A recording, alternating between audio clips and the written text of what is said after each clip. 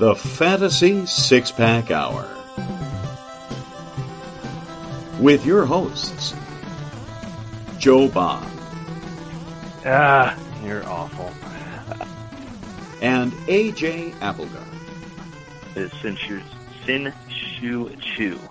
It's a mouthful.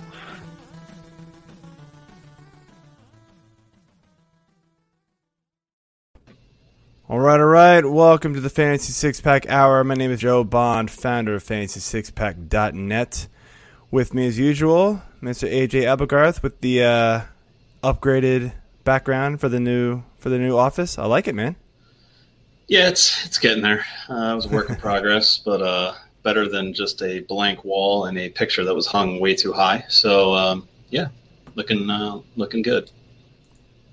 Yeah, it's looking pretty solid, man. I do like it. So anyway, for the show tonight, we are going to be doing our AFC East preview. Still doing more of the rolling forward here with all the football talk. And I guess without further ado, let's just bring in our guest, man. So we got Mr. Howard Bender himself from Fantasy Alarm, Director of Operations over there. How's it going tonight, man? It's going pretty well, hanging out. Thanks for having me back. I think I last time I was on your show, I was recommending Jordan Howard as a sleeper pick. So I appreciate you bringing me back here to sling some more crap, I guess. That's all right. We forgot that one, just like everybody else that was in Jordan Howard's camp. So it's okay. It's okay. We all make bold calls, and sometimes they don't pan out. So yeah, it's okay. But believe me, we were all wrong, as we were just talking beforehand. I was a big Hayden Hurst fan last year. Yikes. That didn't work out so well. So much for waiting on the tight ends and passing on those top 3 or 4 last year. That didn't work out for me. So I feel like I'm not going to do that again this year. I'm going to try to go after one of those guys. It's just hard. I think everybody else is trying to. Yeah, I think anybody who did that, who did the whole waiting on tight ends. Oh yeah, I'm fine. I can sit and wait. Is now ready to jump at Travis Kelce. It doesn't matter what the format is either, right? Yeah. You can be like playing with a tight end half point and everybody else is a point, and you're still going after Travis Kelce. I mean, he's just he's going to get the work. He's going to get the work. You might as well just do it. He's so good. Yeah. So. All right, guys, before we continue on here, though, I just want to remind everybody, hit the subscribe button, that like button, give us those reviews on those any site that you listen to us and watch us on. We appreciate the support. But before we move on, let's do our beer of the week. Beer. All right, Howard, you are the guest of honor, so have at it, man. What you got? Well, much to the chagrin of the rest of the world, I like to pride myself on understanding that a good solid can of Budweiser is really where you want to be. It says it right here on the can. I don't know if you can read that. It's the king of beers, which means that every other beer, no matter whether it's a double barrel IPA or some sort of milk stout or a trendy little sour, it's not the king of beers. So, yes, cheers to you boys for that, and I'll just enjoy my Budweiser. Is them crowning themselves the king of beers like the coffee shop in like a movie like saying, "Hey, we have the best coffee in the world, world's finest coffee." Yeah, right. Yeah, like I don't know, it might be right. Like, hey, we have the best. Like you can walk by restaurants, like we have the best wings. Like, do you? Right? Who said? Elf, right? Who said? He's like, taste it. She's like, well, it tastes like a crappy cup of coffee. Yeah, like Elf. Exactly what I was thinking of. Yeah. Oh, it's good times. Anything that has like best of excellence or majestic, something along those lines. No, go away. Just I'll drink anything that's labeled as majestic. That's, I know, right? That might be different. I might get into that. We'll give majestic a pass on this one. But again, world's best. Whatever. It's all right, just AJ. It's bad. All right. So, being as we're in the season of giving for Scott Fish Bowl and all of that, and the fact that we're doing the AFC East, I figured it would be fitting to get not only a New England style IPA, but this one is break your tissues out here. This one is called Dina's Defiance, and it is about a woman who was diagnosed with brain cancer, but remains strong, resilient, and spirited for her kids, husband, family, and loved ones. This is a Maryland beer community collaboration, supporting her throughout her battle here. And then it's got a little QR code for donating. So, I mean, as soon as I saw it, I was like, all right, I'm getting this for just the simple fact that this is going to help somebody that needs it more than I need beer, but it's a win-win. Lots of good breweries on here from Maryland. You got Crooked Crab, you got True Respite, handful of others. So, Dina, we wish you well, and I will drink and enjoy. Good stuff. Well, don't I feel like crap now, right? I know, right? How's your king of beers now? Wow. Just kidding out. Yeah. Howard's going to click. Bye, guys. Yeah. If it wasn't for the pie bet last year, guys, I would take offense. But I'm a charitable dude. Speaking of pie bets, well, Joe, go ahead and do all your. Right. So this is, I think it's pronounced Levante Brewing Company. It's one of the ones you gave me. It's Extra Tickle Parts DDH IPA. I only give this one a 3 3/4 on Untapped. It's just the double dry hop. You can definitely tell it's like, it's got that bite where it's very dry. And so I think if I could find I think they have a normal version of it. I'd be interested to see how that one tastes. Not as much tickling. Got a little more flavor. Yeah, not so much tickle. Yeah, I wasn't going there, but you did. Okay. Hey, you opened the door by saying I'm the one that brought you the beer, so I figured I might as well slam it shut with the rest of the conversation. Alrighty. So anyway, it's solid. But nothing like not as good as some of the ones I've had on the show before, but it's solid. Cheers, guys. Cheers.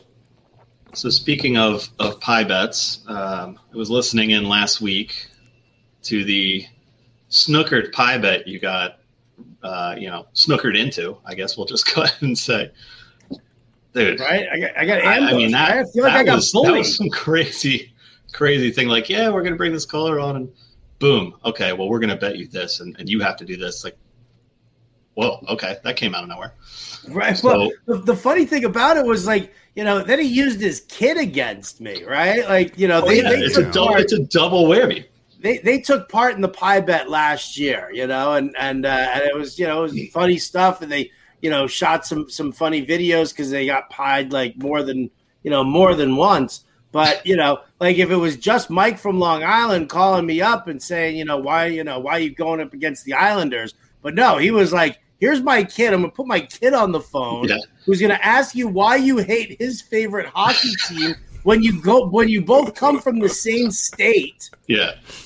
And then we're going to challenge you to a pie bet because you're siding with Boston right now. And, dude, I took a Boston cream pie to the face. Oh, that's a messy one. It's a messy one. It's not fun. I couldn't eat any because, I got to go on a diet and lose some weight before Fish Tour, so I'm not some big fat blob trying to dance. And so I didn't get to eat any of it. I got smashed in the face with it. My wife, of course, it's like the time of her life. You listen to any video where she's pieing me in the face, it's like that giggle afterwards. Yes, it's just the best.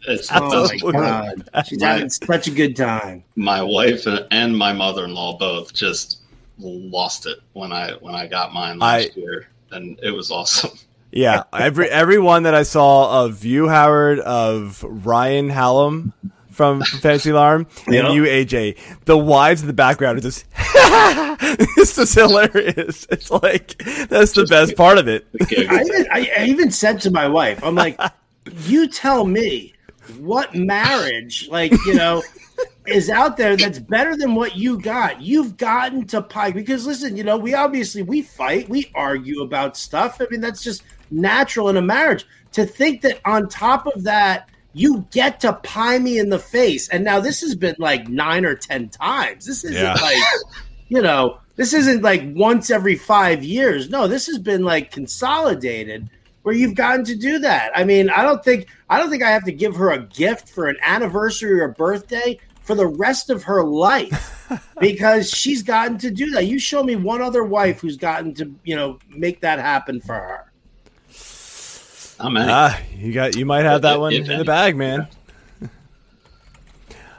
All right, well, let's go. Yeah. Let's talk AFC. Let's talk football here. And I think that's what people are here to watch. Who knows? Yeah. Well, like I said, I caught that last week and thought it was awesome. So I had to bring it up as well. But thank you so much.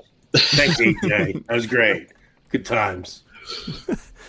Now I'm a jerk because I'm drinking Budweiser, and now I'm not even talking football on your podcast. You're probably never going to come on the show again. So like the worst guest ever. No, you're the best guest. One of the best. I can't single all the other people out now. Then no one will come on the show. But way to go, AJ. Jeez, man. I'm just going to crawl under the desk and put this ass man thing in front of me for the rest of the show here. I mean. You could do that on a lot of shows, but that's cool.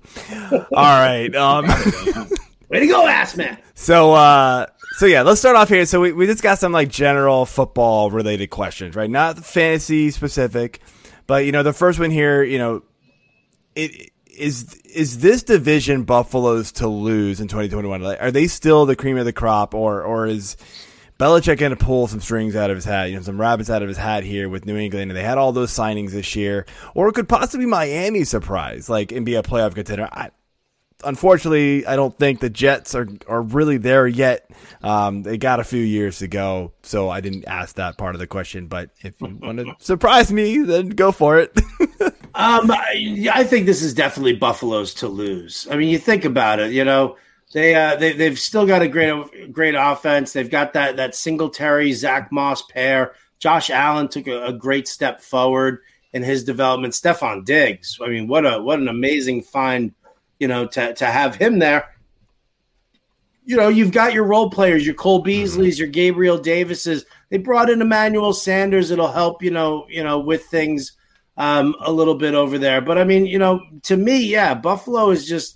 It's a good, solid offense. The scheme works very well. They've got a great game plan. The defense is solid. So yeah, I don't have a problem with this being Buffalo's division. Miami, could they challenge? I mean, it depends on what you think about Tua and his development, and whether that's going to happen. The Jets are just a hot mess. They're a joke. And they're not a joke. I mean, well, they are a joke, but they're like in the rebuilding process. You said it, not me. It's good. You can't even take them seriously. I'm a diehard Jets fan. I know. It's like it's painful at times. But I mean, listen, they're doing some of the right things right now, and I like the coaching staff that's been brought in. Was I sold on Zach Wilson? No, I wasn't sold on Zach Wilson. But I mean, listen, all in good time. Joe Douglas did a good job. He had a plan for the draft. They executed that plan. And, for, better or worse, that's the trajectory they're on.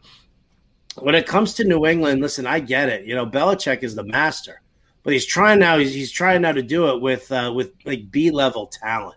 Yeah. Cam Newton's kind of done. I mean, listen, he'll run some touchdowns in again, and that's where he's going to get like fantasy value. But from a reality standpoint, this is not the guy that you're putting your trust in to march you down the field, 93 yards, on a game-winning touchdown drive that's needed. Like, that doesn't happen. You don't have an elite tight end. You've got Hunter Henry, who's great, Jonnu Smith, who's great. Is that going to be – are those guys at that level, say Gronk and Aaron Hernandez were? No, I don't think so. But I don't mind them. The receivers – I mean, you don't get more B-level than, Kendrick Bourne is your big free agent signing there. Nelson Aguilar. Yeah. So, I I like the fact that what New England likes to do is make all their offensive weapons interchangeable so you don't know where the ball is going. That's Belichick's thing, and that's fine. But, there's a big difference between doing it with Gronk and Edelman than there is doing it with Hunter Henry and Kendrick Bourne.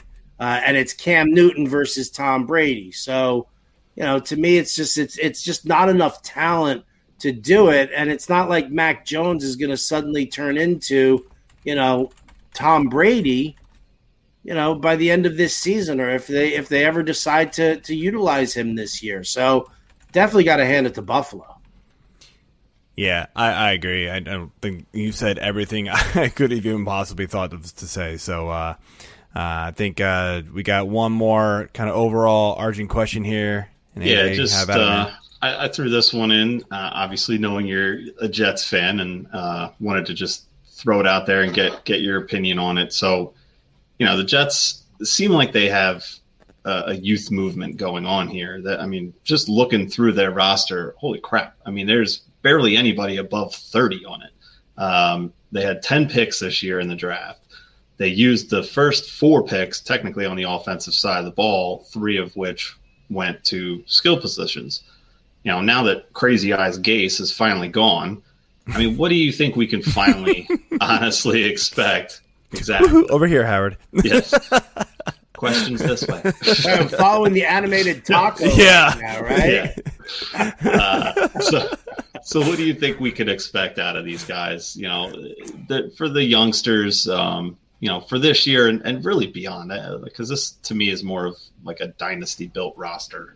It is. You're 1,000% right. And listen, I think that Joe Douglas had a plan in the draft, and he did it properly. You take that first quarterback. I would have preferred Justin Fields. I'm not going to lie. That's it. I would have preferred Justin Fields because I think he projects better as a long-term NFL quarterback than Zach Wilson does. Listen, Wilson definitely has his merits, but you want to talk about the conference that he played in, the fact that he likes chucking that hero ball. Everybody's going absolutely bonkers about Zach Wilson on his pro day with that. Oh, look at that. He's rolling out left and he's throwing right. And he was accurate with it. Nobody was chasing him. He wasn't wearing pads. There was nobody covering the wide receiver who was running out there. So why are we getting so pumped up and excited about this? This is definite rebuild. So I will put my fandom behind Zach Wilson and really hope that he does get developed into being an intelligent starting quarterback in the NFL. He doesn't need to be the cream of the crop, the elite. We've seen teams win without that. Just be decent enough, be like, give me a Kirk Cousins type of floor, right? If you can give me what Kirk Cousins does, then the rest is kind of serviceable, really. So, the thing that I had the issue with for them during the draft was they didn't have a second round pick because of their moves. So when it came down to the third round, or no, they didn't have a third round pick. So when it came down to the second round pick, my feeling about it was they should have gone after Javonte Williams, right? I think he is peak. He's prepped to blossom into a three down back, every down back. I'm a huge fan of him. Could he stand to improve some pass catching? Yes, fine. But they opted to go with Elijah Moore and hope for some other running back depth later on in the draft as opposed to depth at the wide receiver position. They were more concerned about the lack of depth at the wide receiver position in round 4 than they were running back. And so they opted for Elijah Moore, Michael Carter, instead of going Javonte Williams, and they could have gone, I think it was like Amon St. Brown or something like that was probably that 4th round wide receiver that they could have taken. So, yeah. That was the only issue that I had with it, but listen, I think that you've got some weapons there. It's solid head coaching for the first time. We'll see what happens. I think they're in a direction where they can move forward with this team and just kind of rebuild. But, I mean, from a win standpoint, maybe they're a 4-win team, 5-win team overall. And I'm okay with that as a Jets fan if they just continue to move in the right direction. Yeah, I'll say this about the Michael Carter and Javonte Williams, like, swap there, basically. Like, I'll say this, like, man, if Javonte Williams hadn't just, like, absolutely dominated like he did at UNC, we'd be talking about Michael Carter in that same stance right now. I think he's that good. He's a little bit smaller statue, and I think that hurts him as well. But the kid is good. I mean, I watch a lot of ACC games because I'm a Virginia Tech fan. So I get, that exposure to him. And he, like, when Javonte Williams was on the field, Michael Carter was almost just as good. So, like, I think you guys are fine with him, honestly. It's just a crowded backfield, honestly. So, like, we'll get to that later when we talk about the Jets and the running back positions. But it's a crowded backfield, so it will be very interesting to see kind of who just takes over, or hopefully can take over for fantasy's sake, right? Well, we hope that it's Michael Carter, right? Yeah. I mean, you guys, Tevin Coleman. What's worse, Tevin Coleman or my choice in beer? I would rather drink Budweiser than own Tevin Coleman. Probably. And I actually like Budweiser as much as Tevin Coleman. I don't. Nobody does. He'll get hurt by week 3. So pretty much. I'll take the under. You take the under. Preseason? Who knows? All right, well, let's jump in here to the positions. And we're using the current ADP that you can pull off Fantasy Pros, which is a consensus ADP across multiple sites here. And obviously, we've got Josh Allen, QB2. We got Tua at QB21, Cam at 28. Zach Wilson at 29, and Mac Jones at 36. So really a whole lot of nothing outside of Josh Allen. I mean, 2 QB leagues, maybe some super flex if you're looking at Tua, and maybe a Cam, or throwing a dart at Mac Jones. Who knows? But this is Josh Allen's world, and that's where our first question goes. And we're looking at look, he had an amazing 2020. The efficiency numbers were off the charts. The touchdowns, Stephon Diggs coming in, and just he like everything just was working for him last year. You gotta wonder when you see seasons like that. Is that kind of the peak Josh Allen we're ever gonna see, or is there more to come, or is this just what we can expect from him? Maybe. See, that's the thing. When you see a career year like that, and your question is he going to be on this upward trajectory where he's going to keep doing more and more, or, can he plateau? Do you think he's going to, drop like a stone? No, I don't think he's going to suddenly wake up and say, I suck at football now and can't do it. What I think that he can plateau at that level. I think, a lot of what we're going to see with Buffalo this year, a lot's going to hinge on the play calling, I think. They need to just mix it up a little bit more, I think. Yeah. Get Singletary and Moss a little bit more involved. You don't need to gunsling if you don't have to. Keep establishing the run and don't just dismiss, your backfield there because Josh Allen is such a good passer, because defenses are going to start to scheme that way, and the pass rush is going to come from different angles that way, and defenses are going to try and disguise themselves with that. So, I think if the play calling stays current and the team just continues with their plan, I think Josh Allen can plateau where he is. I mean, listen, you know what? There's an extra game this year, so his stats could definitely be higher. Of course. No doubt about it. Of course. Right? But, I mean, if you're talking about, let's say you take last year's numbers and you project for a 17-game season, can he hit that tally? I think he can. Maybe there's a little bit of pullback as defenses scheme more towards him, but I mean, we said it. The weaponry hasn't changed at all, so there's immense talent there, and he is a year wiser. Buffalo could very well have been in the Super Bowl last year, with the way everything went. Yeah, absolutely. Yeah, so we got a question here. Gabriel Davis or Manny Sanders, and it's one we were possibly getting to later, but quick reaction here on it. Where you head, Howard? For me, I've got to go with Emmanuel Sanders. I mean, they signed him to be that number 2 wide receiver, help move the chains, to be reliable. Health always an issue for Emmanuel Sanders, but he is a clean route runner.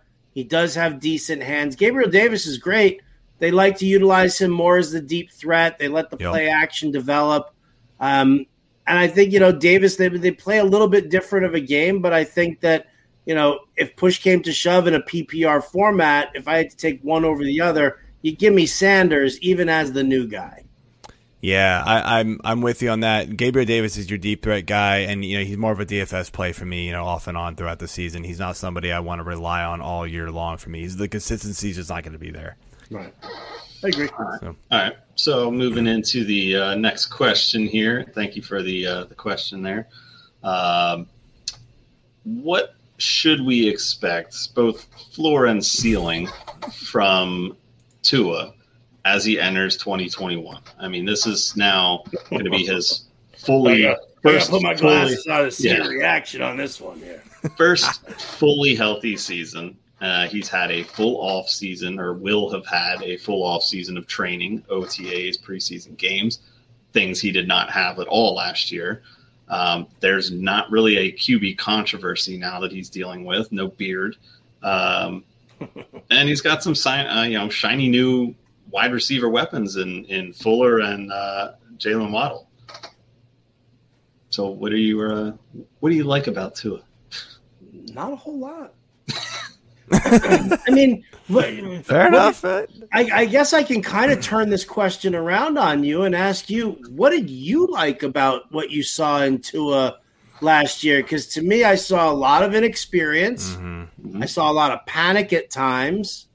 I saw a lot of mistakes, and I did not see a lot of improvement on things that he knew he needed to improve on. So I don't see, a whole lot. It's tough for these kids to come into the NFL when they come from these like amazing programs where they've had the best offensive line and they have the most elite weapons. And then they get drafted. They come in to Miami and the offensive line is average. The NFL game is a lot faster. Players are hitting you harder. The pass rush kind of freaks you out a little bit. At least that's what I saw. You remember it was like that game that he was running up the sidelines, and I don't know if he was like trying to lateral it or just throw it out of bounds before he got hit or whatever. But I was just like, wow, maybe somebody punched the ball and he was fumbling it out of bounds. Either way. You looked at his face and it was like, oh, and I worry that Tua's development really isn't going to happen. So I worry about the value. Will Fuller, he stretches the field deep. Can Tua throw it deep? Yeah, sure. Is Tua going to have enough time and enough wherewithal to just stay with it and let Will Fuller run his route? Like that's, the part I question. So, I'm out on all things not Myles Gaskin, really, when it comes to Miami. Maybe he surprises me, but I'm not going to really take that chance. I see him being a guy who needs even more seasoning than what he's had. Yeah, my only take on Tua here, and it's it's a dart throw. Like if you want to wait on quarterback. He's for sure a dart throw. The one thing that just keeps playing in my head is that, look, he came off that horrific hip injury and he had ankle injuries on top of it. And he had a COVID off season. He, a whole lot of things didn't play in his favor. So now he's coming in. He's got a healthy off season. He's still dealing with a little bit of a COVID off season, but hopefully it's a lot more normal than it was last year. And he does have more weapons on the offense. So there's a lot of positive things that can go his way to where, like, if just a couple of those land, it's like it's going to help him tremendously. And he can fall into, I think, at least that, like, streamer category quarterback territory where, maybe you don't want to rely on him as like your QB1. I don't think he's that territory yet, but I think he could fall into that, mid-range QB2 territory most weeks, and to where there's a lot of people that play that game. Or even if he's like your backup and you play him, because a lot of people are taking 2 QBs now because you can just pick and choose which one you want any week. He could be that quarterback from time to time. Like, I just think that you could take a dart throw on him and, look, if it doesn't work out, you drop him in week 2. Whatever. There's going to be somebody out there. If you want to take the chance that he's the guy we saw at Alabama, then I think you could do a lot worse. So by time and time, you basically are saying week 1 if you're already dropping him in week 2 because that just wasn't his time. I mean, he got you there, Joe. I mean, sure. Right? Yeah, I have more confidence. I'll take Sam Darnold as my second quarterback in any league, and I've got more Sam Darnold pegged like you've got Tua pegged as a possible QB2 and a guy you could stream from time to time. I don't think Tua is as good as Sam Darnold. I will. Let me reflect a bit back on your flipping the script back to me, and I agree. I think what I saw in Tua was basically Jalen Hurts. He had someone else in front of him. He had to wait his turn. And in Tua's case, the beard was better. He was the better person in front of him than Wentz. And that doesn't really hurt me to say because I was never a big Wentz guy. BDN for life.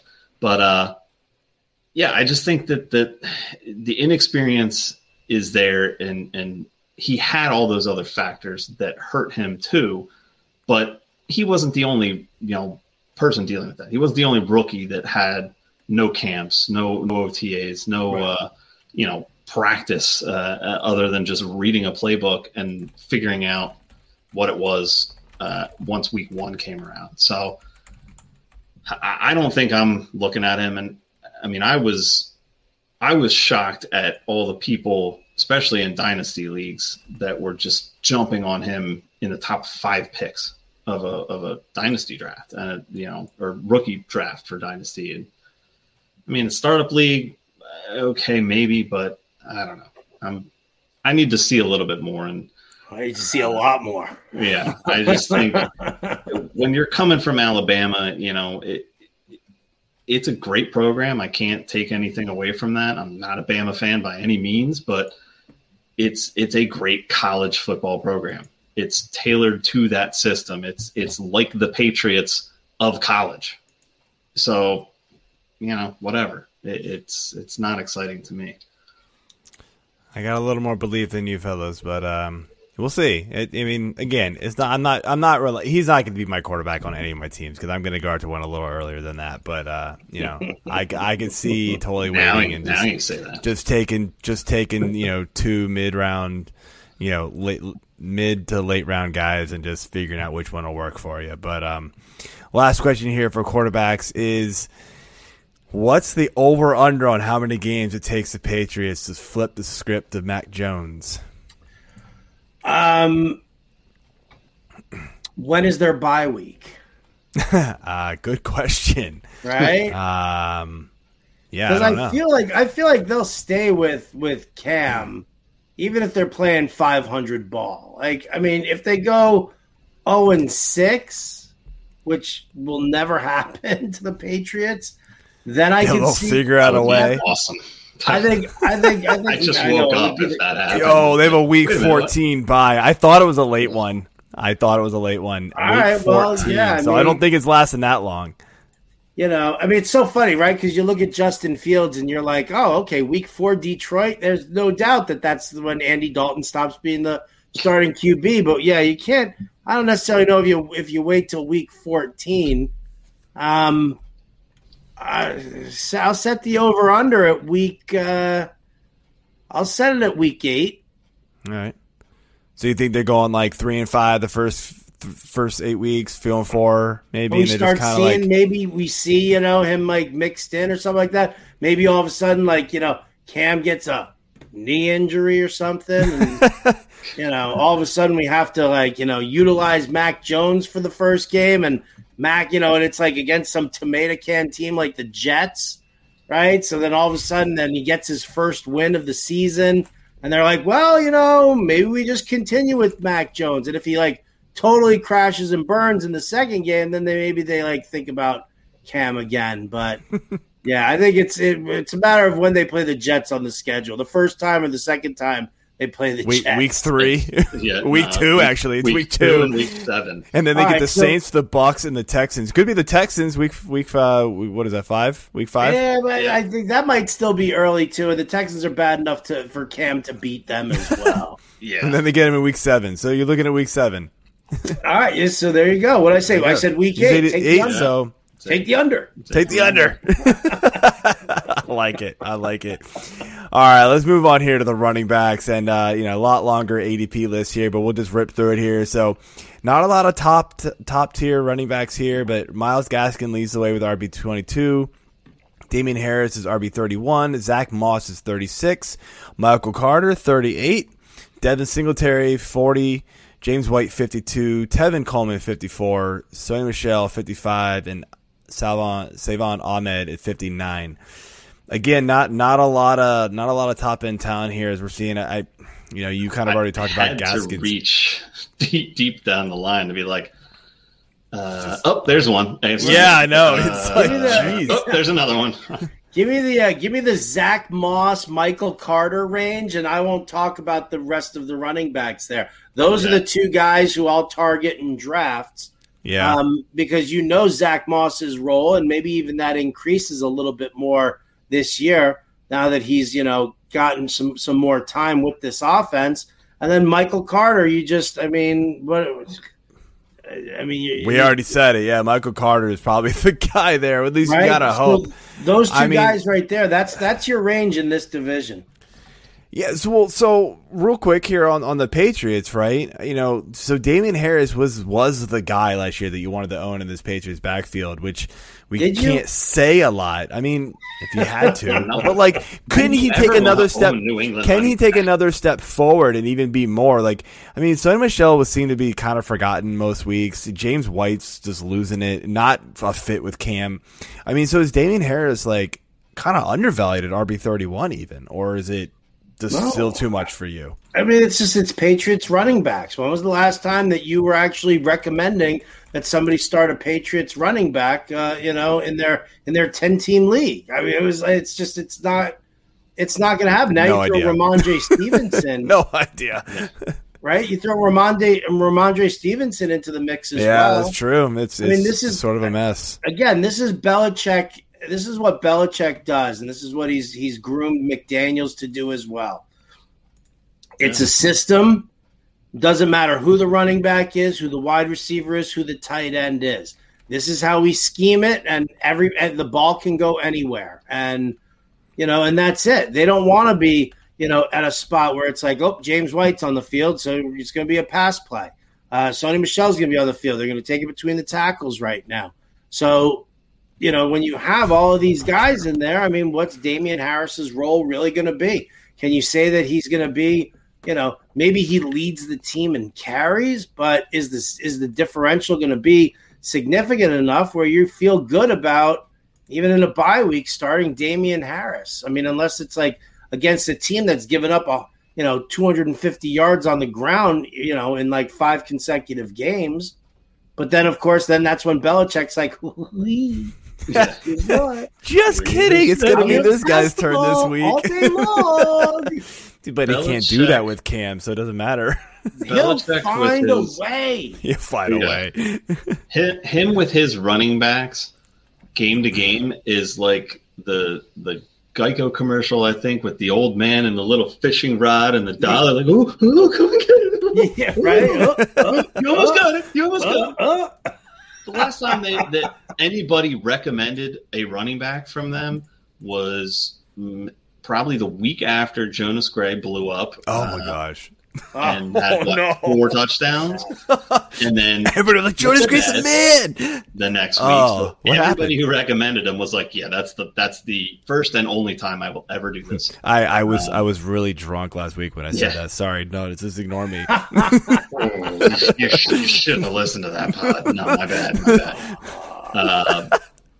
We got Davis on here with LeGarrette Blount, and then you got Corey Dillon was probably the last. Maybe Corey Dillon. That's a good one. That's a good one. To me, running back that they had. And then before that, it was probably Robert Ben Edwards Coates was probably still on the team at tight end. So Ben Coates. I mean, that's about it. I don't know. I mean, we're gonna go back to Super Tecmo Bowl time with our music intro before we, and even then he didn't want to start any of them because they weren't any good. Well, yeah, you're like, damn it, somebody took the Raiders. Son of a bitch, I'm not playing. The Raiders and the Bills. Yeah. Exactly.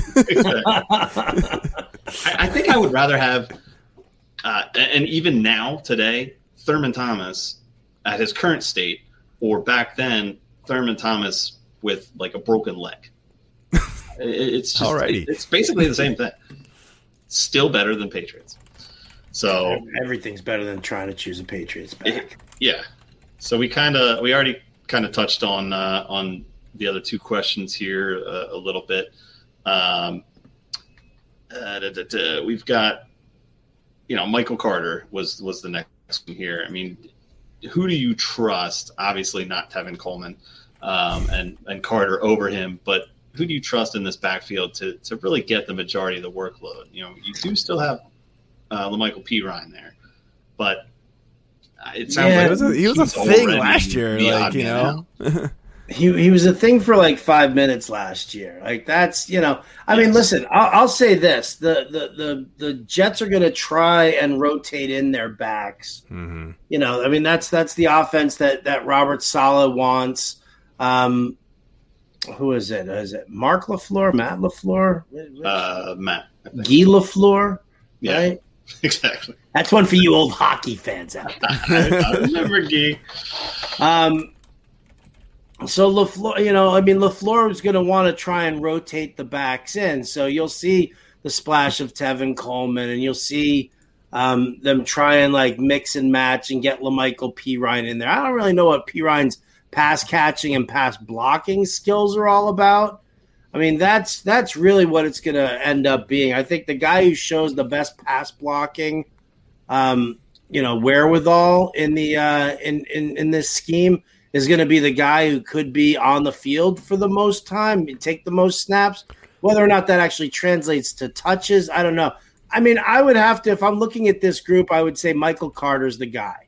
Like you're waiting for Tevin Coleman to get hurt. Michael Carter will always be the pass catching back. He'll never be a full every down back. But once he starts gaining some trust with the coaching staff, I think he could be there, for a little bit more than the rest of them. I mean, like, again, from fantasy, Michael Carter, if I'm like, looking for a depth back, in the mid to late rounds, and maybe I'll jump on that. But I'm not, it's not a target for me. No, this is not a team I'm targeting to run it back in. But my only concern, and I said it a little bit earlier, is he's such a small stature guy. Like, he's 5'8", maybe 5'9" on a good day. Granted, he's just about 200 pounds. At least that's what ESPN's got him listed at. That's just where I'm looking right now. I'm sure you go somewhere else, it got a little bit somewhere different. But he is a small back. He's really shifty, though. Like, that's the one thing. But, I mean, I know you hate on Tevin Coleman, and like we all know the injury concerns there, but Tevin Coleman's shifty too, and he's 6'1" something. Like, so he's a bigger back. Maybe he can hold up a little more with that pass catching the pass protection. So I think that's something we're gonna have to really keep an eye on during preseason and OTAs and things like that, like who's in there during what reps and things like that. But here's the thing, Joe. You've seen Tevin Coleman for years, right? You watched him with the Falcons. You watched him with the 49ers. Has Tevin Coleman ever blossomed into like more than your average, barely average kind of running back? He's never been, he's never taken that step forward. It doesn't matter. He was playing behind Devonta Freeman. He was playing alongside Devonta Freeman. There was just never anything really that you liked about him. And sure, maybe he surprises people and stays healthy for this year. But, are we really looking at Tevin Coleman as being like – how many years has he been in the league now, right? Too many. Why are we suddenly thinking that he could do something? No, and I don't think many people are. And I think it's just he only has some relevancy and discussion around him because of the team he's on and the lack of talent in that running back group that's there. I think we all agree that, Carter is the best one there, but it wouldn't surprise me to see a vet be able to outdo a rookie who's small like that. Coleman's been in the league for 6 years. Yeah, it hasn't been great. He's had some games. He's had some flashes. We all thought that when he went to San Fran, it was going to be like, oh man, but it just didn't work out because he got injured right away. So shocker. It's just, that's his history. So I think if he can stay healthy, I wouldn't be totally shocked if us talking about him at some point as being in somebody who is fantasy relevant at some point. Looking at these. These three guys, and then you also got Ty Johnson in the mix too. They're really all I don't know. He's in the mix, but for disappointment. There's a reason why I didn't mention him. Yeah. No. Because he sucks. But being a Gators fan, I know a little bit more about P. Ryan, and he's the biggest one of the bunch as far as weight. I think he's coming in around 216, so he's a little bigger than Coleman. Coleman's got a couple inches on him though. So they're all within this same, 5'10" to 6'1" range and like 200 some odd pounds soaking wet. They just don't have a big bruising back there. So I think that's really what you need for better pass protection in my mind. Somebody that can actually get up and stop these big linemen that are going to be flying at Wilson. So, listen, there are some undersized backs who are good at pass block. Listen, let's face it, Gio Bernard has carved a niche out for himself because he knows how to pass block. And every time you see somebody line up to hit that dude, you're like in fear of his life. It's like watching your son play peewee football, and you're like, oh no, that's watching Gio. So, this could kind of flip into that similar of a situation. Yeah. So, all right. Well, let's. I didn't know you were such a Gators fan, man. Does it hurt you to not talk about Kyle Pitts during even when you're talking about other divisions? A little bit. I was more of a Gators fan in my younger years, and I've kind of fallen out of the college game a little bit. But yeah, I still try to keep track of them when I can. And that's why I'm not a big Alabama fan. So suck it, Saban. Suck it, Saban. Okay. Hashtag suck it, Saban. Suck it, Saban. That's going up. It is. It should. I'm here to surprise. Although I loved him in The Blind Side. He was so good, right? I mean, come on. He was. Academy Award. Totally. Absolutely. Oh my gosh.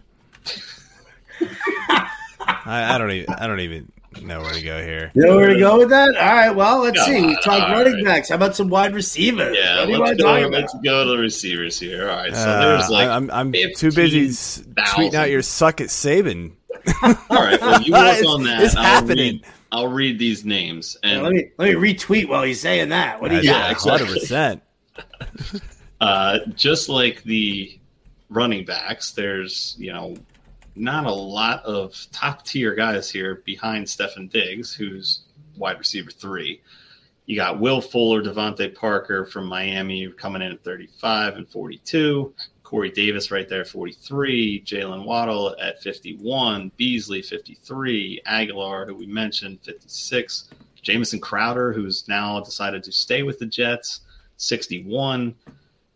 And a bunch of other guys. So we got Mims, Gabe Davis, Manny Sanders, Elijah Moore, and then B-level guys. But their names, Jacoby Myers was a name last year. Preston Williams has been a name for 2-3 years now. Not very good one, but a name. Kendrick Bourne, we talked about coming in at 97, and I had to go all the way to wide receiver 99 to get N'Keal Harry on this list. So remember how big of a dynasty grab he was in rookie drafts? Whoo, baby. I mean, he was no Hakeem Butler, but yeah. True. Nice. That is true. I mean, or no Ryan Leaf, 15 years ago. Wow, man. But God, who was the guy Washington got a few years ago? Doxson. Oh, Josh Doxson. Josh Doxson, man. Thought he was gonna be awesome. I really did. He got slammed by injuries, and then just like that. Dude, everybody thought Corey Davis was gonna be amazing, right? Yeah. Oh, did you see Corey Davis? This dude was amazing at Western Michigan. Okay, it's Western Michigan. Who's watching those games outside of Michigan? Dude, it's terrible. And maybe the team that's playing Western Michigan. Listen, Corey Davis, it was like the bane of my existence, right? Like everyone, because the truthers, like you guys are on Fantasy Football Twitter, when the truthers jump in on somebody, it's nauseating. Like it's downright nauseating because they ignore everything that they've seen right now. And they still weigh it in on like what he did in college and what his potential is, but they're not looking at current situation or anything like that. And it was like Corey Davis is in a run first situation in Tennessee, and and he's opposite a kid like AJ Brown or I can't remember who the top wideout was before him, before Brown was there, but you were like. Yeah, Corey wasn't Davis great. That was never going to do anything. He's never going to blossom into what you think what you're hoping is. It's like betting the over because you hope for a high scoring game, right? That's Corey Davis right there for the truthers. And now he comes to the Jets, and is he going to be the number one on there? I guess. All right. I prefer that you work more with Denzel Mims than you do Corey Davis because I think that there's better upside there. So I mean I can't. I mean out of the wide receivers in this in this division, I mean to me right now it's Diggs, and then late round darts on like Beasley, Gabe Davis, Mims, and that's kind of it. And everybody's like thinking about Jamison Crowder, but I'm like, yeah, that was with Sam Darnold, and that was with Gase's scheme and his passing system. Saleh's offense is going to be different, and it's not going to, focus on the slot receiver. I'd almost have more confidence in drafting Chris Herndon. As the tight end for them because of, what Saleh saw with George Kittle and how that offense worked. So very limited wide receivers for me in this division at all. Yeah. Top to bottom, maybe like three guys. Yeah. So real quick, you've been talking a lot about the Jets. And so Corey Davis is a guy who kind of broke out a little bit last year, of course, right beside AJ Brown. Sorry. Is there any hope that he can continue this in the Jets offense? Sure. Yeah. I mean, listen, they're going to have to – listen, they're going to play from behind. There's always hope. Nonstop. They're going to play from behind. All right, let's throw that so you think there's a – so you're saying there's a chance. I mean, listen, he's going to see targets. It's going to happen at some point. Could he end up with, by the end of this season – 850 to 900 yards and 5 or 6 touchdowns? Yeah, probably. But, I just don't necessarily know if this Jets offense is going to really be able to produce a 1,000-yard receiver with 8 to 10 touchdowns. I just don't think they have it in them for that. No, I don't either. And then you quickly brought up, Crowder. There's a lot of talk on Twitter, and I don't really even know really where it's coming from. I'm sure it's rumors from some beat writer somewhere. Crowder might be on the way out. So, how much does that change, Elijah Moore? There's talk that he could be in the slot, and then if he's in the slot, you don't like him because of the offense, or is he the other outside guy from Davis? I think because he spent so much time in the slot, I think that's kind of where they're going to utilize him. I mean, they just came to an agreement with Crowder on a deal. Oh, that's right, they did. Yeah. So I totally forgot about that. He's going to be there. When I mentioned him. I mentioned that he's staying with the Jets. I don't listen to you half the time, AJ. Don't worry. I know you were. At least somebody listens to me. Well, did my wife just walk in the room? Oh shit! I literally just said, even my wife. No, she might be actually listening. So, hi, honey, I love you. I mean, I do. I think if you're sitting there and you're looking for a guy who's going to fill in for a bye week for you, yeah, okay, I could see Corey Davis filling that spot. If it's a good matchup. But I mean, this is a guy who, I'm probably only drafting in like a best ball, or if I do pick him up in a redraft league, he's probably like my fifth wide receiver. Yeah, I'm not a big fan of Corey Davis. I know, you mentioned the truthers out there. They're all over it, and they still are. Unbelievable. Big body, fast receiver, but like, come on, man. Unless he was next to one of the best receivers in the game right now, he wasn't getting anything done. And that, he broke out last year finally, and I was like, all right, fine. You finally made me look stupid. Thank you. Good luck keeping it going. Why do the truthers always cling to shitty players? I have no idea. I have no idea. So bad. It's just they're the same ones who like berate female analysts too. Yeah, exactly. Right? Yeah. They're like Corey Davis is the greatest wide receiver in a bit. This chick doesn't know what she's talking about. I'm gonna DM her an eggplant emoji, see what she says.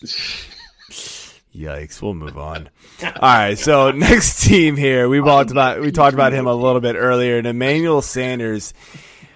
I mean, look, last year I think we all kind of thought he'd, kind of bounce back after the injury and be good. He unfortunately wasn't.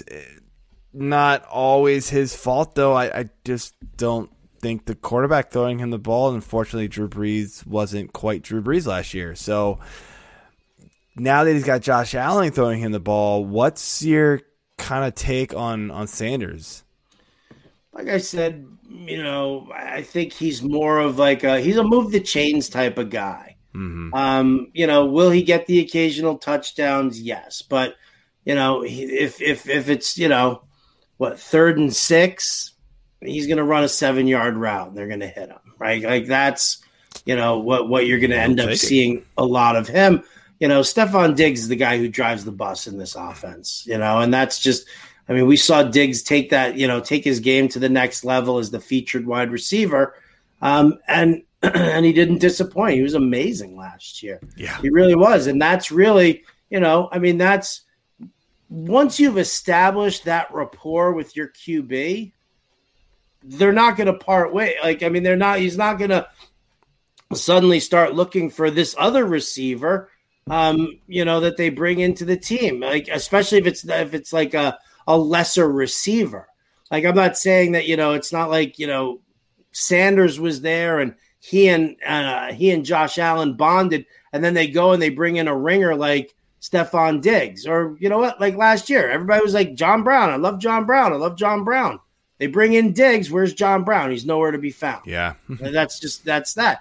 But you're not going to replace Diggs by bringing in Emmanuel Sanders, and he's not going to lose targets. Like Julio is not going to take targets away from, A.J. Brown in Tennessee. So I think that Sanders will be a decent guy. He'll probably get the second highest number of targets in this offense. He'll be good, but again, he's not going to be, this, oh my God, I got to target this guy. So you're saying I should target him in Scott Fishbowl because I get points for first downs. Oh, yeah. There you go. Whoa. Maybe I should have given that secret away because one of my league mates is listening. Forget I said it. Mine are all like hiding out in the corner, like listening to their like Last Fish show, and like so high they don't know what's up. You're also in like the most stacked league ever. So yeah, they don't need to listen to us. All right, AJ. Last question for receivers. Let's do this. Last receiver question we got here. It seems like Miami already had a stockpile of familiar faces down there with Parker, Williams, even Lynn Bowden Jr., Wilson. Now they've got some new talent that I mentioned earlier with Waddle and Fuller. So obviously there's a lot of mouths to feed down there. I mean, with Tua basically not succeeding, who do you think will end up as Miami's top 3 by the end of this season? Well, I mean, I think it'll end up being Devontae Parker, Will Fuller, and Jalen Waddle. I mean, you got to figure that the familiarity with Waddle is going to help Tua a little bit, make him feel comfortable. I mean, that's one of the primary reasons that they brought him in. It was like, Joe Burrow sitting there like a Isla Fischler and Wedding Crashers trying to get holding their breath and stomping their feet. That was Joe Burrow trying to get Jamar Chase drafted in there, and I think that rang a little true with Miami, saying, well, let's make him a little bit more comfortable. Let's bring in a familiar face like Waddle. He'll be able to they'll be able to bond with each other and, hang out, and he'll, just kind of keep them more at ease. But I mean, I think that, you didn't bring in Will Fuller to not have him be a featured, part of your passing game. And he definitely stretches the field beautifully. And then you've got right in between Waddle and Fuller, Waddle being, probably, working out of the slot a lot more and, being that safety cushion for him. And then you got Devontae Parker in the middle there where he can stretch the field, but he can also, run like those underneath slants that need to be done as well. So, I mean, I think those are the top 3 in this one here. I think Preston Williams, I mean, it's a shame. I like the talent on him over the years, but I mean, health is one thing. And then I just think that, they've set what their top 3 is, and it doesn't include him. Yeah. I mean, we can just jump into the next question here because it's yet another mouth to feed with the tight end position, and that's Mike Gesicki. He is the tight end 11. Rip through these real quick. We talked Jonnu and Hunter Henry are right there, 15, 16. Buffalo's Dawson Knox is tight end 28. Who cares? And Chris Herndon, tight end 30. Sleeper, as we already mentioned. So with all that being said about the receivers, are you buying Gesicki at all in 21, hoping that maybe this breakout's actually going to happen? Because both Joe and I were, the Gesicki truthers last year, and that fell horribly wrong. Wow. I was in on him too. It had all the earmarks. I guess when his video went viral of him in the backyard throwing the ball over his house and then catching it, right? When that video broke, I think that kind of ruined Gesicki. It was like it jinxed him. But those old Reebok commercials, man. Right? I was in on him too. And I like him a lot. But yeah, you're right. Too many mouths to feed right now. Where I mean, you're at the point where you're like, you know what? Let me just let somebody else overdraft him. I won't be upset with Gesicki if he falls a little further than what his current ADP is. Listen, if I'm waiting on the tight end position, there are worse guys to get than him. But he's a guy you're settling for right now. I think he can kind of plateau. I don't think it's going to get any better for him because of the way that they have, their receiving core set up. But I think that he can be still an active part of the passing game. Okay. Yeah, I'm not as high on Gesicki as I was last year, not because of what he did last year. Like, surprisingly, he actually finished pretty well as far as tight ends go, like overall wise. But like, if you didn't have those top 3 or 4, it was just kind of like it didn't really matter. As far as Gesicki, like, just because they brought in all these other weapons, I think that hurts him. The only thing that might go in his favor is, he's had at least the few games with Tua throwing him the ball. he's not somebody I'm targeting this year unless I've just missed on a whole bunch of other guys. I've seen him fall. They have him at tight ends 11. Yeah, unless I miss on Kelsey, then I'm going miss on Kelsey, Kittle, or Waller. Then I'll consider Mike Gesicki. Basically, Gesicki's is one of those guys. Like I've actually seen him fall way farther than tight end 11, and so at that point I was kind of like I took him in a best ball league at like tight end 16, and I'm like, well, fine, okay. You almost feel obligated. I was just kind of like, yeah, I mean, sure, why not, man? My first one was Waller, and then Gesicki just kept falling, and I'm like, well, yeah, sure. I'll do it now. That was pretty much it. So, the next tight end group we're going to talk about here is the New England guys, and we talked about it earlier. Jonnu and Hunter Henry both signing, which was like huge surprise. How do we see this working in New England? Like, is this the second coming of, the tight end duo they had a few years ago? Not to mention names because I don't want to mention one of them. Are they just going to like kind of kill each other's value? Snoop Dogg playing in the background? Ooh, is Snoop playing in the background? little murder was the case? I don't know. Yikes. Listen, I mean, you're never going to have, I mean, they can try to recapture that magic. I think Hunter Henry might have the edge in pass catching only because I think Jonnu Smith is a better blocker, and I think that's with that. I think that's going to, I mean, they'll still have him release and he'll get the work. But again, like that's the thing. Who's going to have, if you're thinking about the targets pecking order in New England, you've got Aguilar, you've got Bourne, you've got Jonnu Smith, and you've got Hunter Henry, right? I mean, that's N'Keal Harry. White. Sorry, I forgot N'Keal Harry. I forgot Hakeem Butler.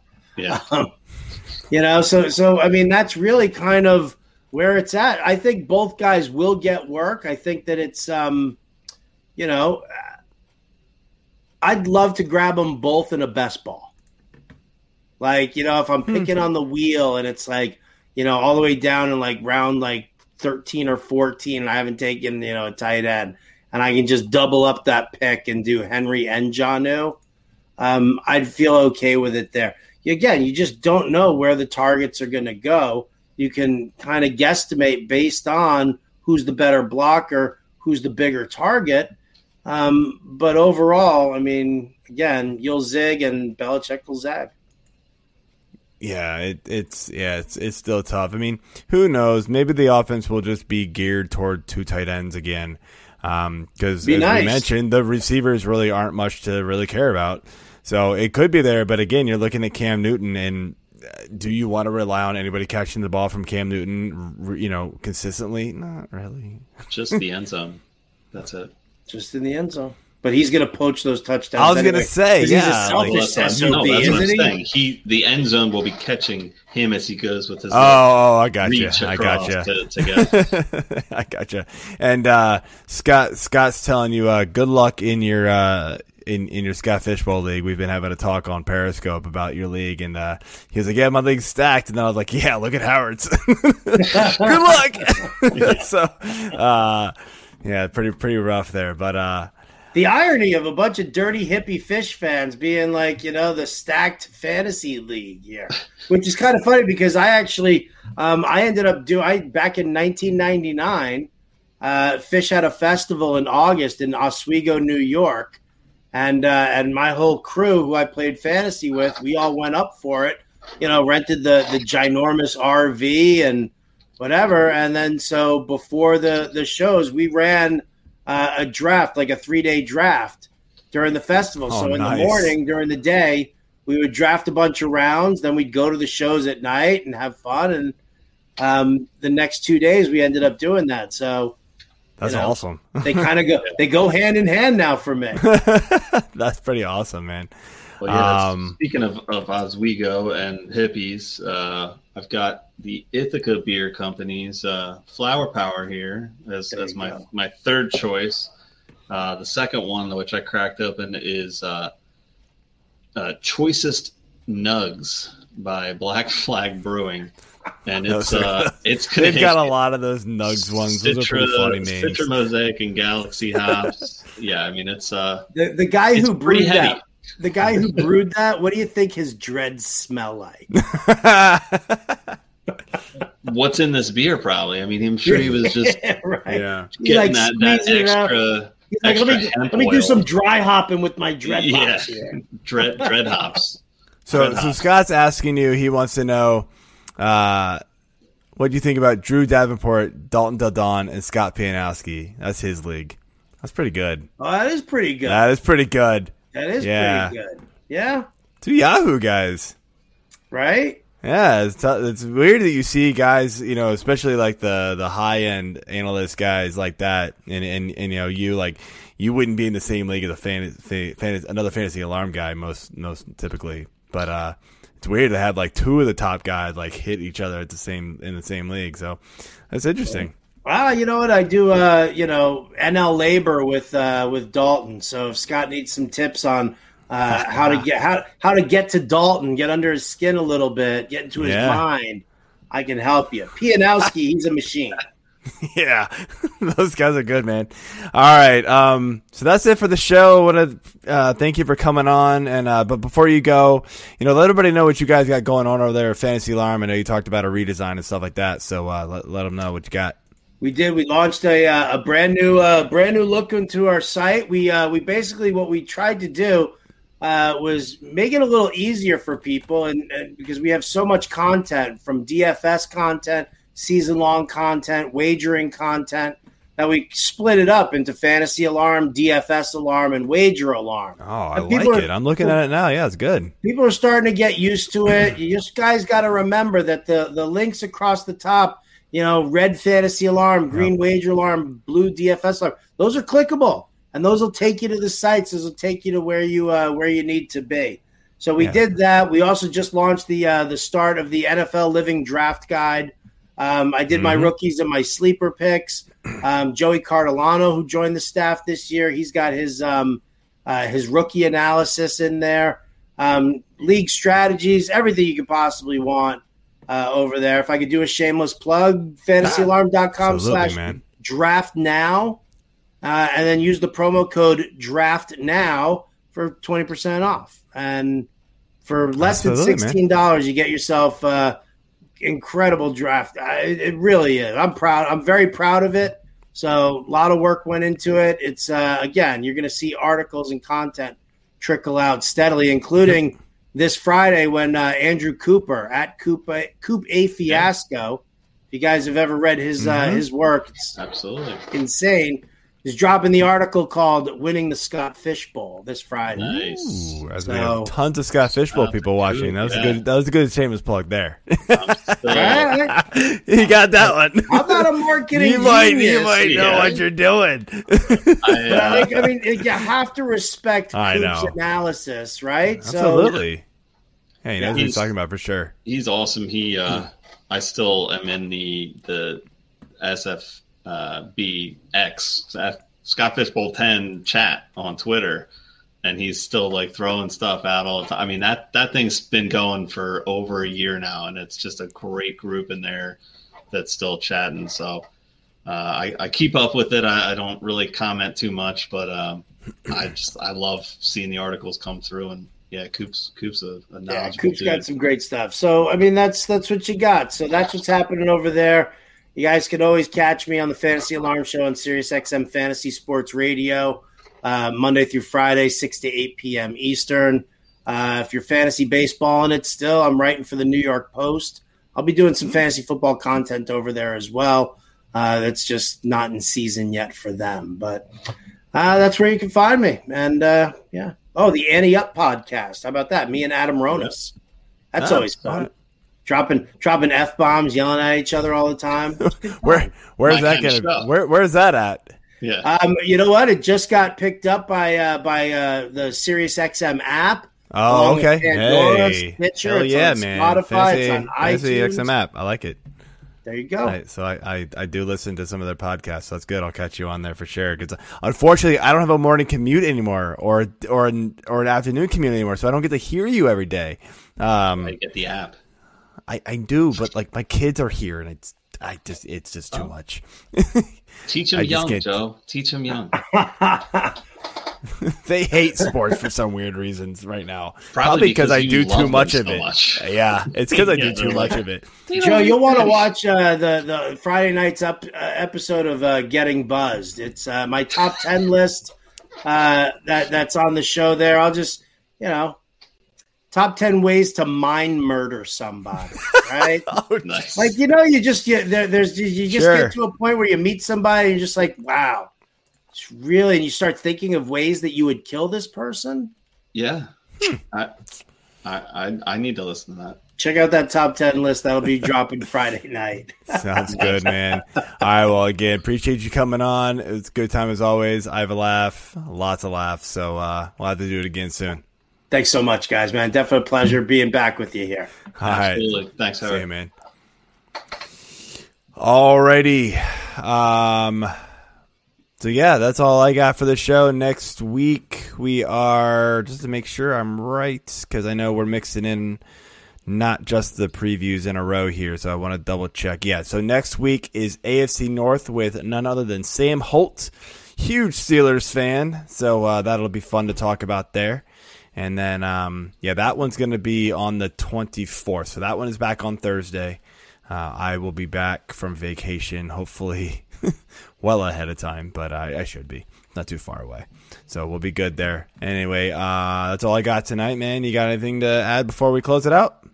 No. Good show. Great guest. Good times. Cheers.